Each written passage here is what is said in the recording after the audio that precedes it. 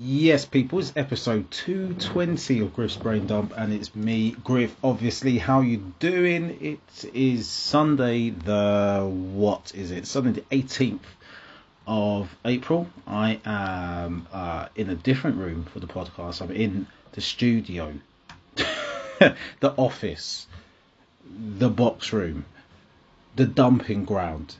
All of those things. It's a multi-faceted room I'm in right now. This is where I probably will be recording the podcast going forward. Don't need to be in the car anymore. I'm in this room. I'm not sure if it's a soundproof booth. We'll see. Hasn't been set up in any sort of way to be a soundproof booth. It's just where I've got a nice comfortable chair to sit in and just a small room to not be disturbed. But I'm near the front of the house, so I can still hear the road. Just to give me that, that comforting feeling of what it's like to, hear traffic while on the pod. Just like it was when I was in the car, seeing cars go by, and not fearing any of them are going to clip my wind mirror while doing the pod. So, how are you doing? Are you getting used to being back to normality? I'm not. I'm clearly not. Shout out the ESN podcast. I was meant to be a guest on their podcast on their 300th episode. Flipping honoured to be invited on to be there with the guys, podcast legends, and got invited to be on. Was told the time to be ready. They even said see you there, and at about 1:45 the recording time, I messaged Wahala from ESN. I said, "Hey, so what's the plan?" And he's like, I'm running late, but Mr. Wolf's already there." And that's when it dawned on me that he invited me to be on the pod in person. You see, I'm not used to the old way of things. I'm not ready to be meeting people in person. As I'm not ready, not that I don't want to do it, my brain processed the invitation to be on the pod as a virtual invitation. Even though he said, "see you there," and when I read back the text, everything said, in normal circumstances, I'd read that as meeting someone at a place. But my brain just read it as virtual. Here's the irony, right? I was out in London, rushing around to make sure I could get back home for recording time. Yeah, they recorded at 10 p.m. So I was making sure I could get back home for 10 p.m. Do you want to know where I was at 9:15? Do you know where I was at 9:15 that night, yesterday? 15 minutes away from where they recorded. 15 minutes away. I'm not going to say where they record because I'm not sure if that's widely known. Actually, no, it is. It's known. So they record that in North London, and I was literally in Highgate. I was 15 minutes away, dropping off a laptop to a friend, and he was like, "Hey, can you hang out for a bit?" And I was like, "Nah, man, I've got to get home." So it's going to take me about 35 minutes to get home. And I rushed home. Got in, I was like, "Oh yeah, babe, how's your day been? Blah, blah, blah. But I've got to get ready for this pod." Only to realise, damn, I was literally by the studio. I could have gone. I could have just dropped in. I could have been the first one there. Easily been there. But yeah, you live and you learn. I'm slowly getting used to normal life. I mean, Friday I went out for a local drink at a local pub with local friends. It was cool. It was strange to be out, be sat outside. We're so desperate to be outside, so desperate to not be in our house. I was actually outside in weather that, if in normal circumstances, someone said, "Do you want to sit outside?" Are you mad? Get me a seat inside. This is not outdoor weather. But I wanted to be outside. Then yesterday, Saturday, had some work done in the kitchen. Then nothing seems to get done in one go when it comes to getting work done in your house. Had 13 kitchen doors ordered and one of them was damaged. What's so stupid is they're made to measure, and these bastards give you 48 hours, a 48-hour window for when they're delivered to be able to report any damage. Now, I checked them when they first came. I don't think they were damaged. So that's not to say that I damaged them. I just don't think they were damaged.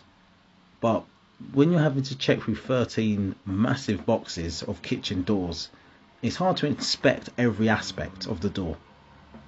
And so it's only when the guy who came to fit the doors came round, which is, let's say, a week or two after they were delivered, that's when we realised, one of them's damaged. So I've dropped a message to the kitchen door people, and my gut tells me they're going to say, unlucky mate, tough shit. If you want a new one, order a new one. I feel that's what they're going to say. And if that's the case, then I'm just going to absorb that. I don't have the heart for the fight.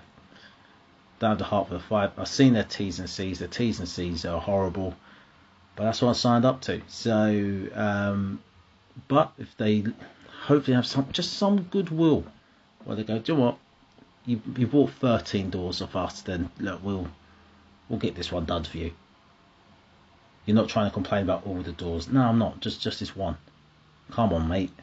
Sort us out. Give us a discount. Something, please. I don't know, man. And then so kitchen doors done. Then went to friends for a barbecue down in Brentford. And that's when I was just driving around the North Circular. I got to Highgate, and if I just carried on into North London, just 15 minutes more would have been at the studio to be on the ESM pod. So I'm looking forward to listening to their podcast and hearing all the topics they've talked about that that I would have liked to have been involved in, which is just gonna, I know it's gonna piss me off listening to their podcast. Especially if they start talking about a topic where I'm like, damn it, I had so much to say about this. But we'll see. We'll see. But what else has been going on in my life? My knee's slowly recovering.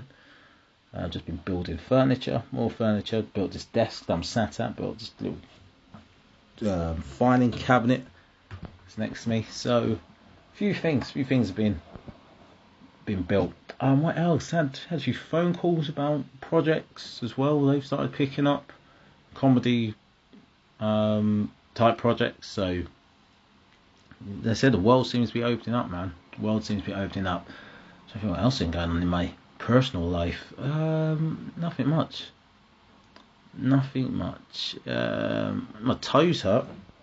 I think my toes hurt because I don't moisturise my feet enough. By enough, I mean at all. My cuticles feel solid.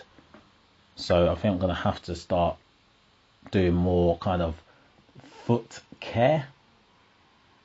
It's just like the last part of your body you think about. Well, what I think about as a bloke. You know what I mean? I just do the whole t-shirt creaming. I just cream my face, cream my forearms. That's ain't bit's going to be seen by anyone, don't worry. Like I said, my arms and face, I look 33. Chest and back, 72. Doesn't matter. But yeah, I don't think anything else has been really going on in the personal life. Just sorting out the house. That's it. Alright. So let's tackle some of the issues in the world. What have we got? We've got my list. I've got some football racism. Let's start there. I think, suppose looking at the topics, they're all pretty meek. So, she had football racing, had like Glenn Kamara getting a 3-match ban for reacting to racism, while the guy who did the racism, Andre Cordella, got a 10-game ban for racism. So what happened was racist abuse was alleged to have been said by Cordella. I can't say alleged anymore. It's been proven. So it was alleged at the time. Then he was found guilty of doing this. But at the time, Glenn Kamara reacted violently in the tunnel and assaulted Kudela. And so I guess the conversation goes. I see a lot of conversation online talk about how can Kamara receive a 3-game ban when he's reacting to racism. He shouldn't be banned at all. And how comes this guy only got a 10-game ban? That's ridiculous. He should ban for life. So let's tackle both things separately. Let's talk about Kamara's ban, 3-game ban for reacting to racism violently. He physically assaulted the guy. He assaulted the guy in front of UEFA officials as well in the tunnel. So should he get a 3-match ban for reacting to racism? The answer to that is yes. For me, definitely yes. You reaction or action, whatever, an assault is still an assault. You're still a professional footballer. You can't just be attacking people. I know you said racist things, but it's not self-defense if someone says something racist to you and then 10 minutes later you beat the shit out of them. That's not self-defense. Do I understand the reaction? Of course I do. Would I want to give him a more lenient punishment? Of course I would. But it's written in the laws that if you do assault a player, you're going to get a 3-game ban. So I have no issue with Kamara's punishment. Here's the thing though, his punishment seems odd only because of the context of where it's come from, and in the sense of being juxtaposed against what seems like quite a meek punishment for the actual racism itself. If you're getting banned for 10 games for racism, but only getting banned for 3 games for reacting to it, then it's kind of saying, well, it's bad, but it's only slightly more bad. Like, for example, if you miss a drugs test, not fail it, if you miss a drugs test, you get like an 8-game ban. 8-month ban you can get from football. 8 months to a year. Failed drug test could be a year to 2 years. Yeah? You'll be banned from playing football for not having your contract filed in time. Like you're just unable to play. That's just an administrative thing that you can't play. Who did Leicester sign? Leicester signed someone from Sporting Lisbon. They missed the registration date, so he was just there training with them and couldn't play. You know what I mean? Like, so you can stop players from playing for administrative reasons. You can stop players playing for drugs. And what that shows to me as a fan, shows to the public, is the length of punishment shows you how badly you deem the offence. Quite simply. If the offence is really bad, you give a longer punishment. If it's not that bad, then it's kind of a slap on the wrist. Now, a 10-game ban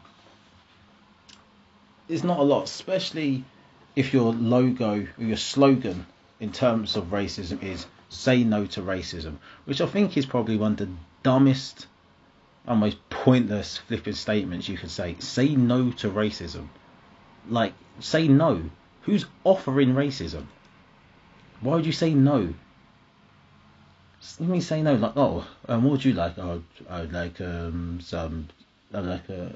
probably a Jack Daniels, please. Okay, thank you. And you? I'll have a pint of Carlin, please. Okay. Do either you want any racism? No.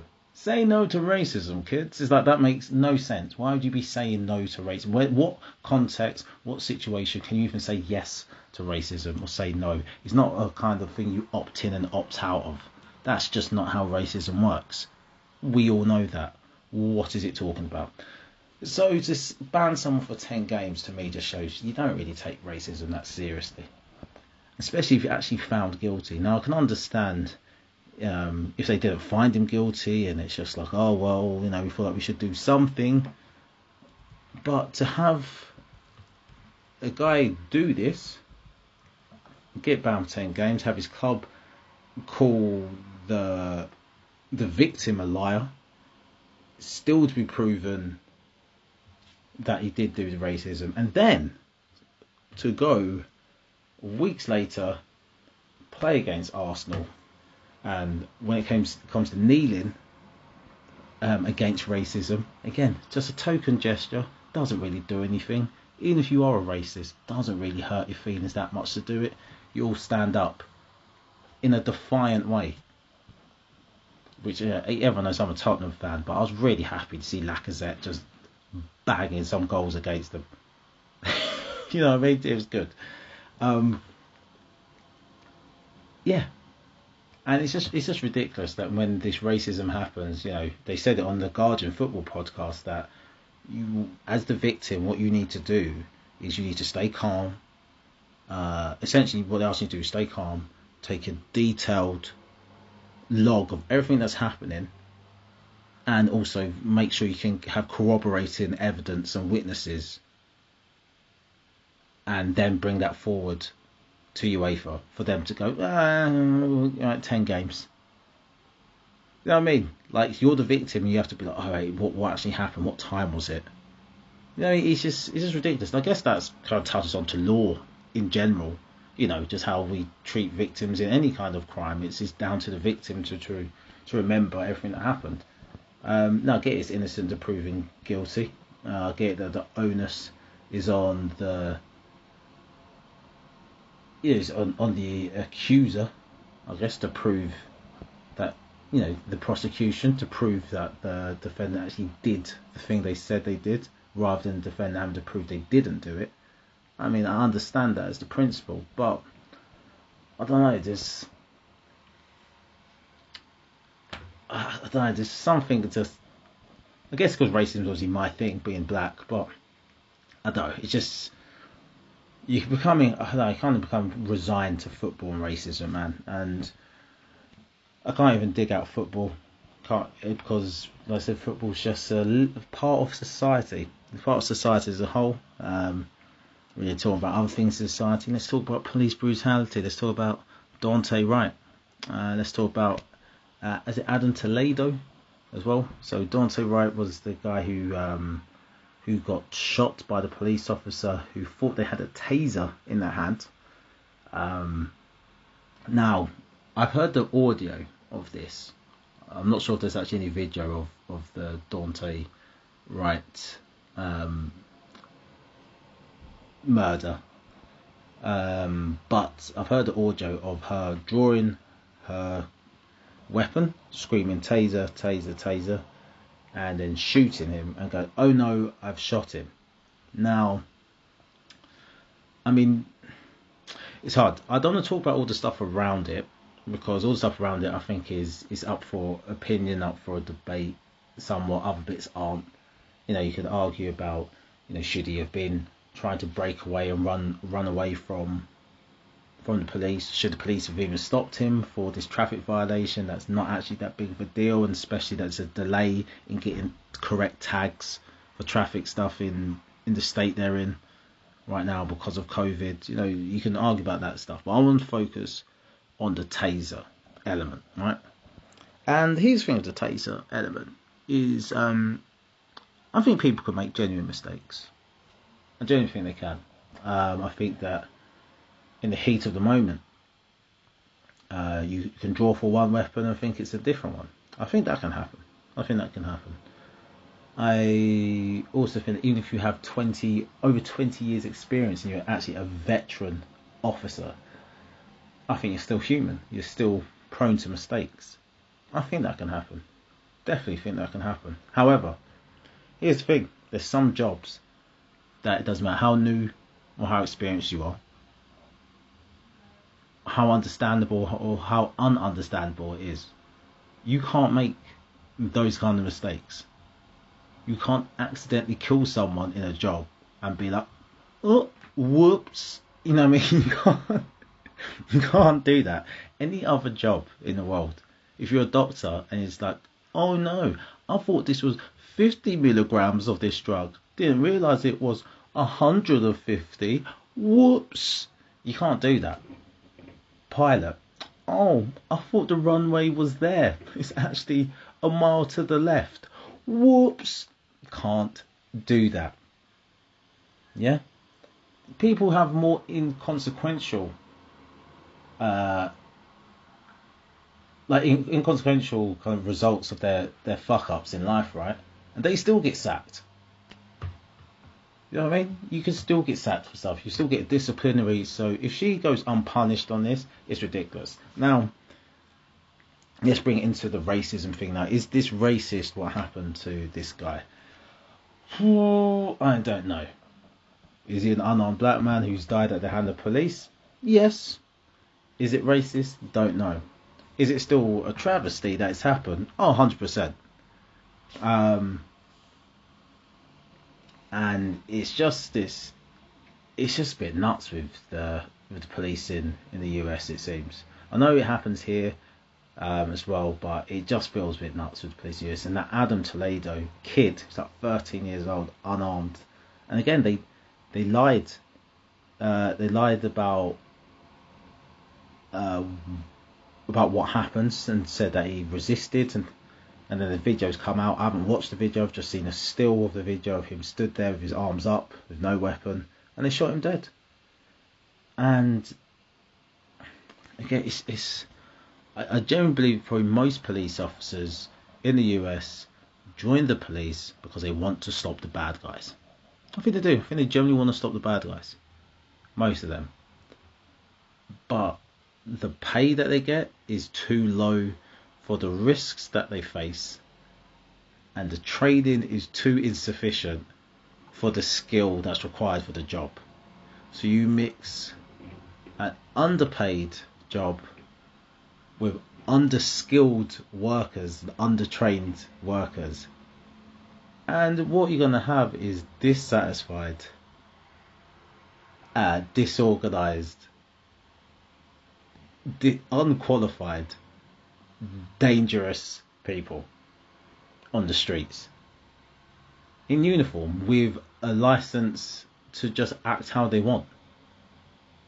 You've seen it. You see it so many times in these kind of stops from videos in the US where the officer just seems to get so frazzled so quickly. Like, it's to the point where it's like, if you really do take a step back, and you know, I tend to think of, racism happens on many levels. It can happen on a very conscious level where it's like, I hate black people.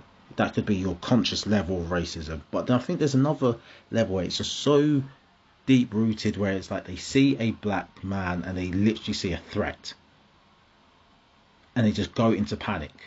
And if you ask them, they'll be like, why were you so panicked? They wouldn't articulate.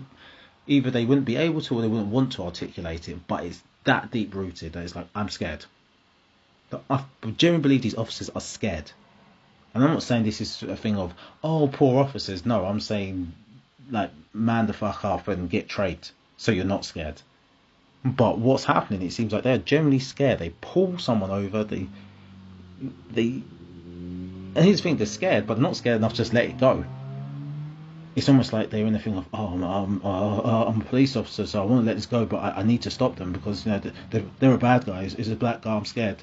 And so now they're approaching the guy nervous, gun drawn already. Now the black guy's like, whoa, what you doing?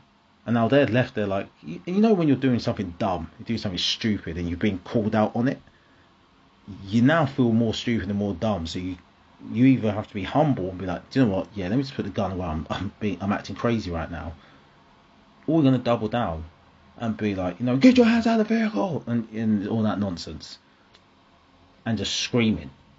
Like, you hear some of these police officers talking, they're literally screaming. And it's like, mate, this is a routine traffic stop. Why are you so panicked? Calm down. Don't reach in the vehicle. Put your hands out. Step out of the vehicle. Don't touch the vehicle. And then they all start shouting conflicting instructions. And then it becomes just a heightened situation. I read this book by Malcolm Gladwell. I can't remember what it's called, which one it is. But he talks about interviews with police and just how 0 to 10 they go with fear. And it's just like, well, then who are you putting out on the street? Increase your training. Your officers should not be out on the street scared of civilians. Otherwise, don't be a police officer. It's like being a doctor and being scared of blood. Imagine you go to a doctor, you go to have an operation, yeah, or an emergency. Sorry, let's try and make it as close to police. So paramedics, call 999. or 911 in America, emergency services, they come. This is the equivalent. It's like a paramedic rocking up, someone's broken their leg, and the paramedic just starts screaming. It was a calm situation, the guy's there in pain, it's like, I think I broke my leg, and now paramedic just starts screaming, oh my god, it's blood, just screaming about the blood, and then faints. And now the person bleeds out and dies. We wouldn't accept it. Like, you've got to be qualified for the job, even if it is this deep fear. Get qualified, get trained, so when you see blood, you don't panic. Get trained, get qualified, that when you see a black man, you don't panic. If that's the thing you're so scared of, get some training, because it's ridiculous now. It's ridiculous that we're just seeing incompetence, negligence, ineptitude all the time. It's just it's boring. It's getting boring. So they just need to fix it. They fix it massively. But yeah, the world's just been depressing. You've got the bloody volcano in St. Vincent. Was it Le Soufriere? And it seems that people are really struggling there. They've got water. The island's been cut off of water. I know the World Bank has donated like £20 million when last time I checked, and the UK government, I think, have managed to muster up £200,000, which roughly works out to be £1.80 per person, for a country that's in the Commonwealth. You know, that wonderful Commonwealth, you know, the Commonwealth that the Queen loves so much, the Commonwealth, you know, that Prince Philip did so much for the Commonwealth, and everyone in the Commonwealth is so sad that Prince Philip died, because the Commonwealth, the UK, you know, it's the Commonwealth. The UK is not anything about the Commonwealth. No, not the British Empire. No, it's the Commonwealth, you see, because we're the Commonwealth. We're all one. We're common in the wealth of commonness. We're common in the wealth, Commonwealth. St. Vincent, part of the Commonwealth. St. Vincent's in trouble. Who? Sent who? Whom? It's an unknown who. So whom? Yeah, I mean, this Commonwealth that we're all meant to be a part of, but then St. Vincent get into trouble with a volcano, and UK's just gone, we don't know anything about it. I saw some people say, I see this a lot on, you know, on Facebook, when people go, I ain't even seen it in the press. I'm like, it probably is in the press, you just haven't found it on the stupid websites you read. Well, I thought, let me have a look.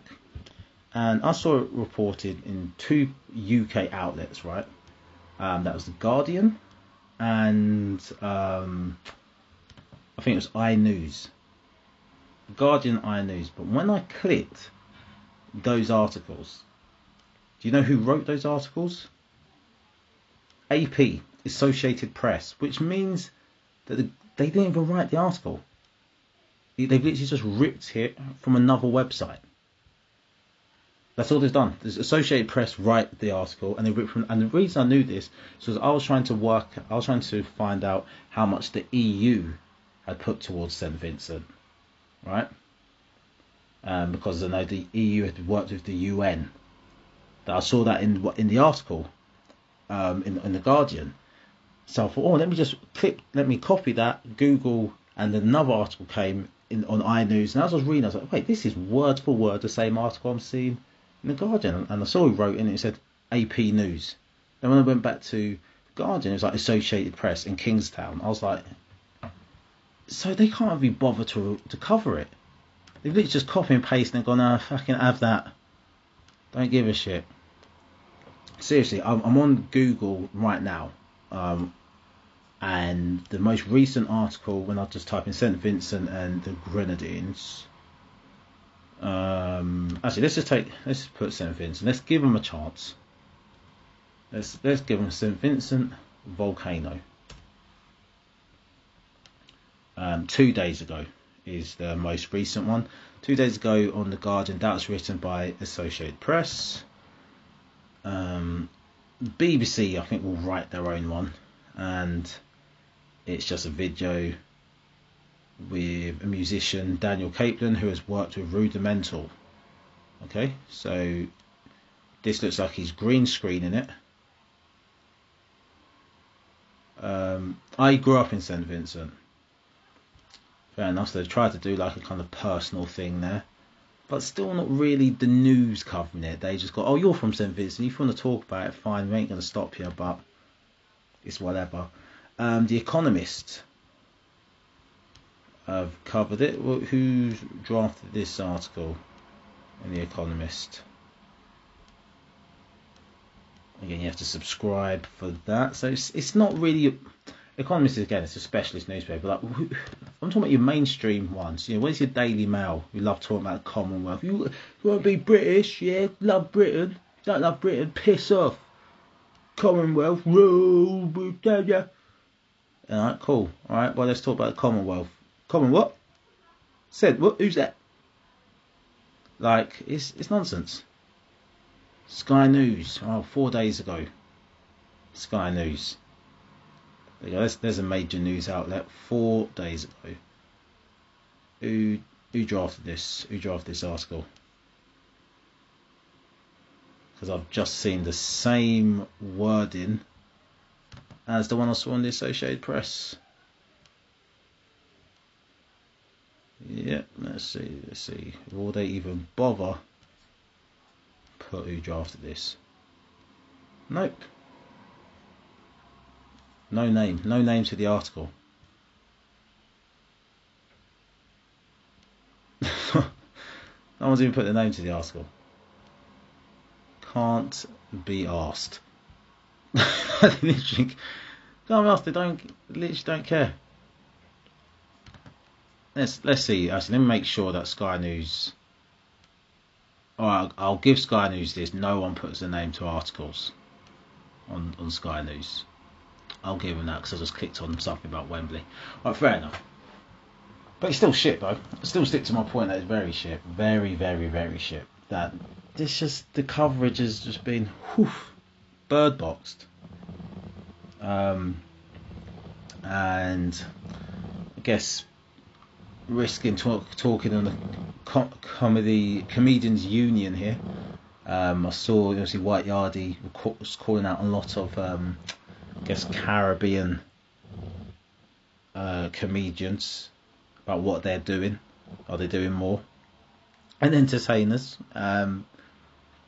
which for me, I get it, I understand it, but I saw some people take objection to that simply because he's white and they feel like he benefits from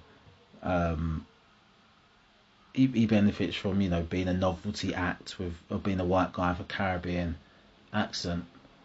And my view is, if he had done nothing, people would be slagging him off for being quiet when this happened, even though he's not from St Vincent. It's Jamaica he grew up in, and now he spoke up about it and he's tried to drum up support and attention from other people. Other people going, well, hold on, you're white, you don't have a go at black people about what they do and what they don't do. I've seen some people suggest that he should be talking to other white people who proclaim to love the Caribbean so much. Why is he not speaking to them? It is the thing. He's not speaking to them because they're not his mates. They're not people he knows. Why is he? I saw someone say he needs to speak to Piers Morgan and Simon Cowell, Richard Branson, just people. I was like, well, because they're all white doesn't mean they know each other. But the point does remain that those people who do live there, maybe it should be White Yardie who talks to them, but it would be interesting to see what they do. But listen, these people, they don't tend to put their business out there, so I can't say whether they have or haven't. They probably have. They have a nice little tax write-off. Why not? Pretty sure they would fully get involved in that. Right, let's how long have I been talking for? We are at 34 minutes. I think it's time for some Dear Deirdre. Get it on the laptop. Easier to read rather than reading it on the phone. Let's go. Right. Let's just right click these. So we've got that one coming up. Ooh, definitely getting that one. Nice. Especially that. Yeah, that sounds dumb as well. And is there any more for Eddie Moore? Yeah. Alright, let's Let's go for that one. Okay. Let's see. Right. Let's go. Dear Deirdre, I fear my marriage. My marriage is over. Oh, come on, website. I thought, what I've done, I've tried to open too many tabs at once. I've got the internet for it. That's what I should tell you about. Yeah, I've got Virgin Internet installed. 200 meg per second is what my download speed is. Still takes me ages to open up web pages. It makes me think that it's probably just my laptop is crap. All this time I thought it was the slow internet that was stopping me from doing things. Nah, it's just my crummy laptop. Anyway, let's go. So, dear Deirdre, I feel my marriage is over after my cousin caught me cheating on my wife. It's your cousin though, rather than her cousin, so that's a bit of advantage there. Is your cousin female? Because then they're gonna have that sisterhood union, and you're done for, mate. Let's see whatever. Dear Deirdre, with a loving wife, 2 sons, a wonderful home, and a great job, I consider myself a lucky man. But you just want to go and mess it all up. I get it. You just got everything there lined up, and you just want to mess it up. We've all been there. You've all had that, right? You've got a nice meal, you enjoyed your meal, having a great time, got a lovely drink, and you thought, you know what, let me stand up, pull my trousers down, piss in my food. I was having a lovely time, but I just thought, let me mess it up. This guy said he's got a loving wife, 2 sons, a wonderful home, and a great job. But he's just like, nah, life's too easy. Obstacle course. I get it, mate. I get it. Why take the easy route when you can just take the traumatic, horrible, messed up route? I don't understand, mate. I don't understand, for the record. Anyway, as a bonus, I also have a beautiful mistress. This arsehole. Love it, though. I was happy with this setup until some of my family discovered my secret, and now I'm worried it will all come spilling out. It always does, my friend. Some of those who know think I'm Superman for keeping everything spinning, while others think I'm disrespectful and taking the mick out of both women. I'm 42, my wife is 41, we married 10 years ago. Our sons are 9 and 8. I met my mistress, who is 34, 5 years ago. Our city is small, and I've been careful to cover my tracks. However, my cousin saw me kissing my mistress, and now he has told other cousins. Jesus! Here's the problem of having secrets and things like that. It's very hard to contain. Once you get a leak, that leak can explode, and the damage control is nuts. Because it's one thing grabbing one of your cousins by the shoulder and going, listen, you can't tell anyone. But when that, and he's like, okay, but the problem is, I've told 7 other people. He said, now you've got to run around and go to each of those people, hands on the shoulders. You can't tell anyone. They're like, it's too late. I've already told 6 other people. It's really, that's 50 odd people who know this secret. And then they don't, and some people don't know you. But sometimes the secret's bad when it's in the hands of someone who knows you. Sometimes it's worse when it's in the hands of someone who doesn't know you, because they don't know who you know. They don't even know what they're telling about. It's like, oh, my mate, yeah, his cousin. And then they start telling this story. And they're like, what's his name? It's like, his name's Steve. Steve. And is his wife called Janice? It's like, yeah. And do they live in like South London? It's like, yeah. Like Sydenham. It's like, yeah. Just like, oh my God. See, now you realise, shit, you've just gone and told Janice's cousin. See what I mean? Anyway, and to distress, my mistress told me 3 months ago she's pregnant with my baby. Jesus. I tried to persuade her to move to Scotland to calm everything down. She's just trying to exile her. Brilliant. She's thinking it over, but I'm worried as I'm not sure our relationship would last as a long distance one. It won't. I was 100% dedicated to my wife when we first married, but after 5 years, she's hardly made any effort with me and our sex life was non-existent. I met my mistress through our local swimming club. We got to know each other as we grabbed a coffee afterwards.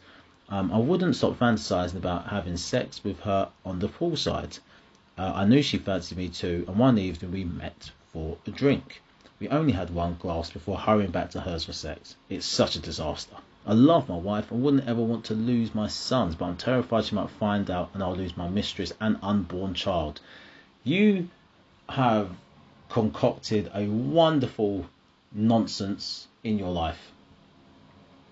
That's what I find so funny about these things. It's like no one's forced him to have this nonsense in his life, but he's managed to just go, you know what, my life was pretty straightforward, but let me just sprinkle some nonsense in there just to make it a bit more spicy. And you've succeeded, my friend. My advice to you would be not to exile your mistress to Scotland, because even though you want to keep your wife, that child is still yours, and that woman will become very resentful. If you've ever been to Scotland, you'll know why. You can't just unless you guys actually live near Scotland and it isn't as dramatic, then fine. But you can't just send her to Scotland, especially if Scotland have a referendum, they'll become independent. No, you've just sent her to another country. What are we going to do then? If she's your mistress, I imagine she knows you're married, but still, it's a bit nuts. How long do you think she's going to be okay with just being shipped off to Scotland? Not very long. And it's going to come back. It's going to fall on your head even heavier. Own the information, own the situation. You need to tell your wife first about everything. Well, actually, find out if this kid's yours first. Find out if the kid's yours first. If it is, then you're going to have to tell your wife. If it isn't, then you just break things off with the woman. Break things off with her and be like, right, well, I'll never speak to you again. But if it's yours, yeah, you have to come clean to your wife, because you can't have her first knowing about it with this woman and baby rocking up on your doorstep. And just see how it goes from there, really. That's that's it. Alright, where it hurts. Girlfriend ridicules size of my manhood and says ex-lovers were bigger. Well, there was no need for that. Why would she say this? Dear Deirdre, my girlfriend ridicules the size of my penis. She tells me that most of her ex-boyfriends were at least 2 or 3 inches bigger than me, and that one was even twice the size of me. Why would she tell you this? Like, did you ask to... I can only think that you've come with insecurity and you've asked her this question. She's like, I don't want to talk about it, it's weird. It's like, oh, come on, just tell me, like, am I the biggest you've had? And she's like, no. You're like, what? I think that's my only explanation. She can't just volunteer this information. That'd be weird. Like if anyone I dated volunteered the information, I had one ex who alluded to that before, and I just told her to calm down. That's all I said. I just said you just need to calm down. Just you. No. That's all I said. But because I don't need to hear that. I didn't ask. I'm not an insecure guy, but I'm not that secure. I'm interviewing you about exes. I don't know. So no. Anyway. So despite her put downs about it, she always orgasms and says that I'm good in bed. So I don't understand why she feels the need to humiliate me, sometimes in front of her friends. Jesus, this is weird. I'm 27 and she's 28. We've been together for 3 years. So you're obviously big enough, mate. Been together for 3 years and she orgasms. I'm beginning to think it would be a good idea to let her sleep with more well-endowed men every now and again. Otherwise I'm likely to lose her. What are you talking about? What's she going to come back for just getting schlonged out by someone else? And then that's going to make you feel better? No, not at all. Surely it'd be better to be cuckolded than single. My God, what happened to you? Where's your father? Like, where is the man then? Where are the lads? Where's your father? Where's your uncles? Where's your granddad? Like, just someone needs to give you a slap in the face and draw a slap, boy, and get some sense into you. How is this a consideration? Like, no, do not be cuckolded. How is that going to help your self-esteem? Seeing a guy double the size of you, like you said, that's pamming your missus and her having the time of her life. Did you like that, babes? And what? Anyway, age gap fears. I've fallen in love with a waitress who's 12 years younger than me. No, mate, drop it. No, it depends how old you are. I guess if you're 54 and she's 42, yeah, fine, crack on.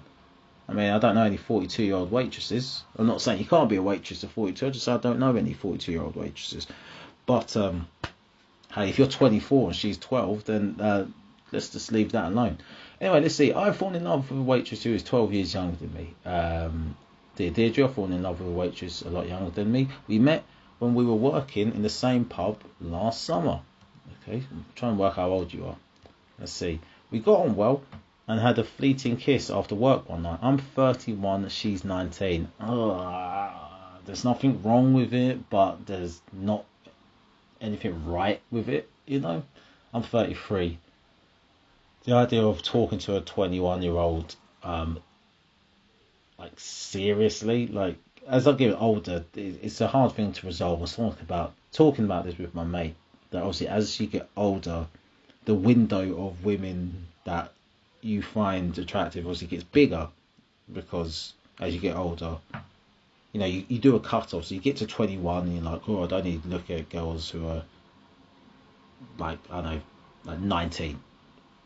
Then you get to 25 and it's like, well, it's still 19, so the window gets bigger. But then you get to like 30s, and I've got to pull that back up to 25. And then, you know what I mean? So it expands and contracts. So for me, 21, I'd be able to say attractive woman. I wouldn't feel weird about saying the woman's attractive at 21. But the idea of pursuing something with someone that age is nuts to me. Just imagine to be so irritating. Just so irritating. So I don't know. I mean, you both work in the same pub. You might have things in common. Like, I'm not gonna make you feel like a weirdo about it, but it's just, it's not for me. Right, she had just split up with her boyfriend, so said she wanted to take things slowly. Since December, we've only met for walks and shared a couple of kisses. She started university in January, where she's studying to be a nurse and has stopped replying to texts. She's not interested, mate. Now she says she isn't ready for a relationship, only wants to be friends. Should I wait for her? I'd be happy to, as I'd like to have a family with her. Jesus, you know what? You sound like a simpleton. You sound like a simple guy who works in a pub.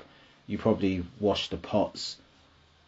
You know, and she's the cute waitress that all the guys in the pub like. Oh, I want to be served by her.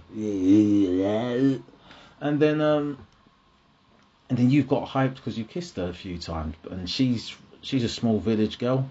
Like, you're a small village man, but now she's gone to university and there's boys her age who are way cooler than you. Their beards connect and all sorts.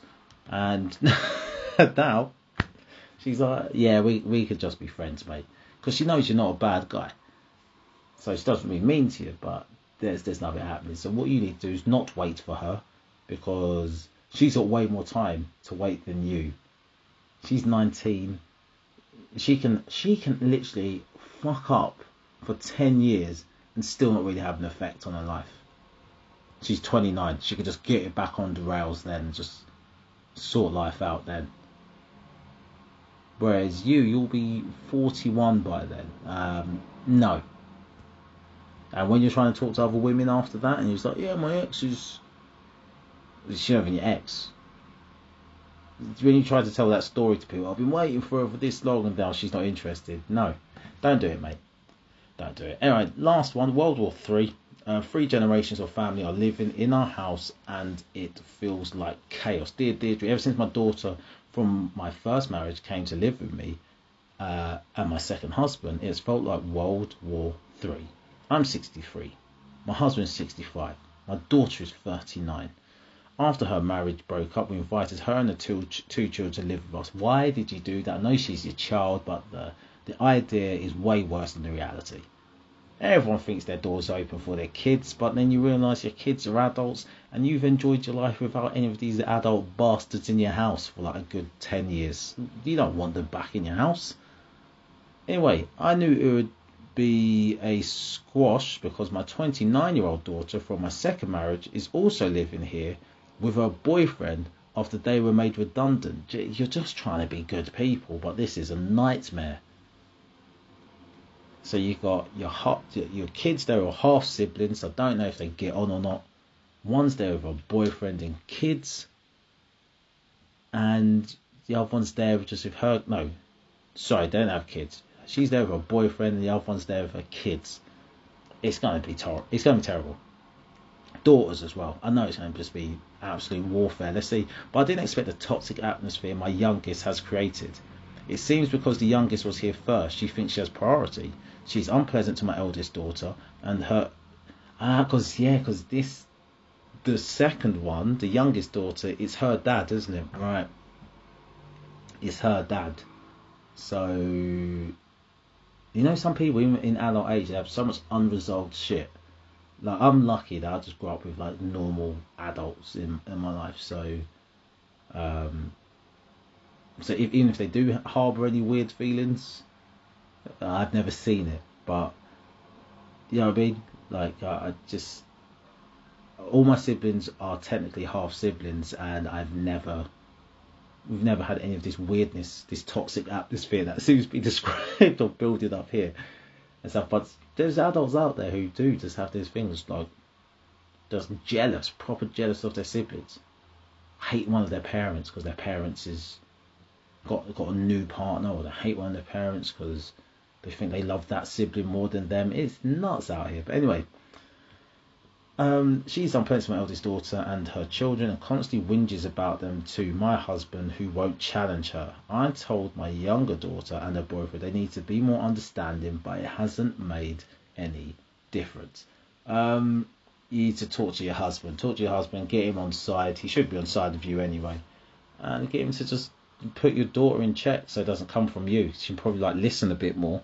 If it comes from him, if it comes from her, of course you're gonna pick her. You love her more than me, yeah. But if it comes from her dad, who's not, the dad of your eldest daughter, she might actually go, do you know what? I am being a dick. I mean, that very rarely happens. When you call someone a dick, they tend to act more of a dick while denying they're acting like a dick. It's the dick effect. That's what I call it. You're calling out someone for being a dick. They act more like a dick while denying they're acting like a dick. That's the dick effect. So we'll see. We'll see how that goes for you. But that's the end of the pod. I've almost done an hour. I wasn't even meant to talk for this long, but so I have. So yeah, that's it. Next week, hopefully I've been on the ESN pod, episode 301 of the podcast. Jeez. We'll see if it all goes to plan, if I can actually read my text properly, and I'm ready for the outside world, getting ready to meet people outside again, even though that's what I was doing yesterday. Jeez, I don't know. Anyway, people, that's the end of the pod. Peace.